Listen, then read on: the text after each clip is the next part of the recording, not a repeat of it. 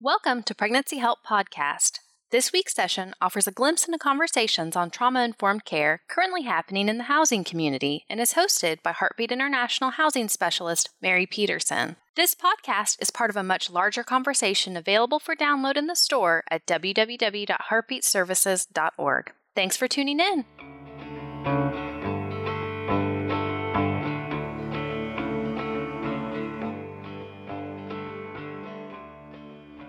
Hello, everyone. Welcome to our Trauma-Informed Podcast, where we're taking topics related to trauma-informed care and kind of breaking them open, trying to understand how they impact our world in maternity housing. So looking at different things that people are learning and experimenting with and trying differently within the desire to be trauma-informed.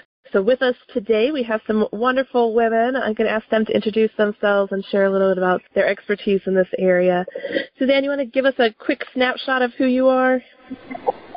Sure. My name is Suzanne Burns. I'm the founder and executive director of Foundation House Ministries in Cleveland, Tennessee.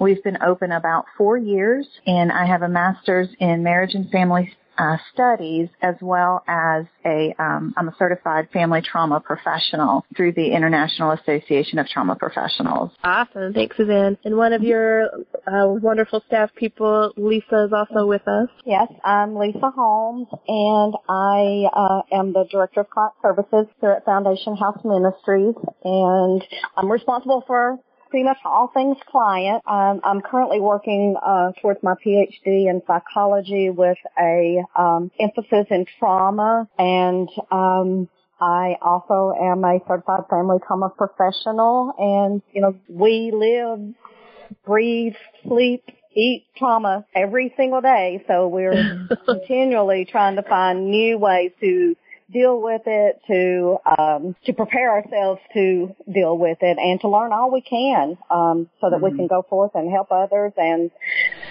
make this mission successful for all of us. Awesome. Well, thank you both for being willing to chat with me today. We're going to talk a little bit about de-escalation and when you need to and how to think about the different skills you need. Hillary Anderson from Lifehouse of Houston might also jump in some point in the call. She's stuck in traffic, so if you hear her voice start to chime in, she will join us at some point as well. So with that, we're going to kind of start with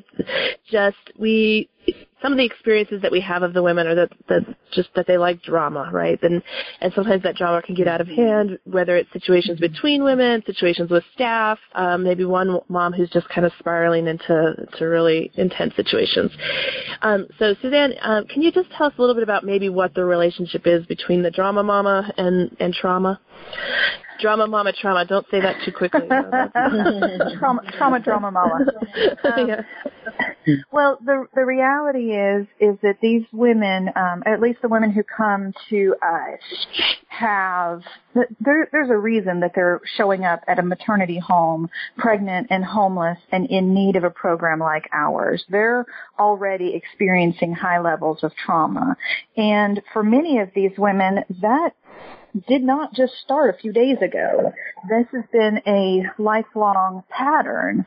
And some of the things that we're learning through the sciences of neurobiology is that trauma actually changes the physiological aspects of the brain.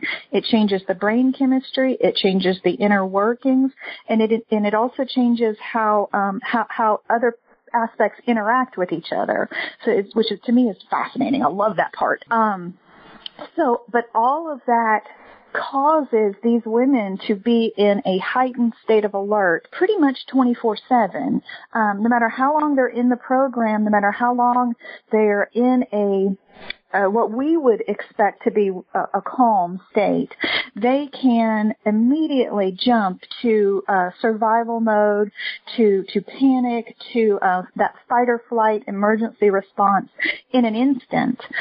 It can be triggered over something simple as somebody eating the last can of SpaghettiOs. It could be triggered as something to do with what they read on Facebook, who's dating my baby daddy now, or what girl wants to start drama with me, or I have a court date coming up and now I'm panicked about that.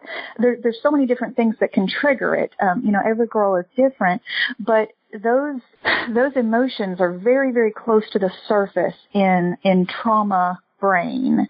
And so we have to be aware of that at all times and really not be surprised when they suddenly randomly trigger because they're afraid to go to the doctor and they're afraid to have to admit that, they don't know the father of this baby or even the race of this baby or that they're going to have to admit that, I have an STD or I'm Hep C positive or some of these other things that are really stigmas and but yet they have to admit to it.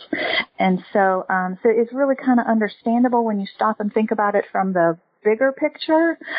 But man, is it a nightmare to live through on a day-to-day basis. Yeah, no, thank you for that. I was just thinking of caregivers in general and how frustrating it can be to, to have to engage that constantly. I know we'll get into a little bit to practical skills, but can you maybe talk about that relationship between a stable caregiver and a mom who's in trauma brain? Do you have any sense of is there anything related to kind of authority or perhaps, feelings of safety or anything related to that comes to mind? Thinking, I feel like in my experience, it often plays out between the caregiver, the person, the staff person, whether it's a house parent or whatever frontline staff person that is, and the mom.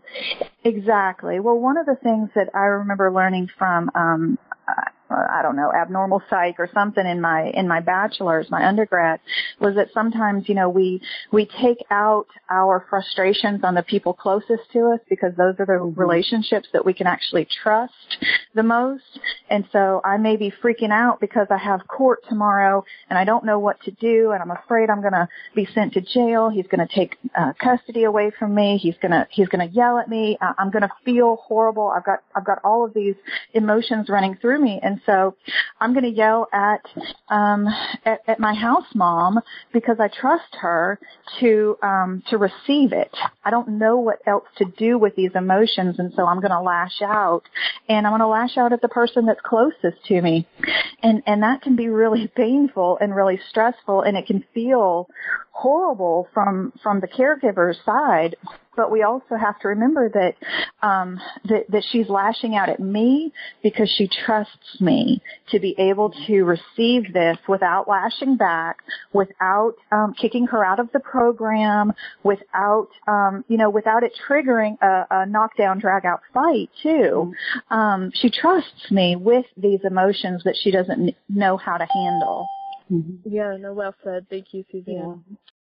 Thanks for listening to this week's Pregnancy Help Podcast. If you'd like to hear the rest of the conversation, visit www.heartbeatservices.org to download the full session.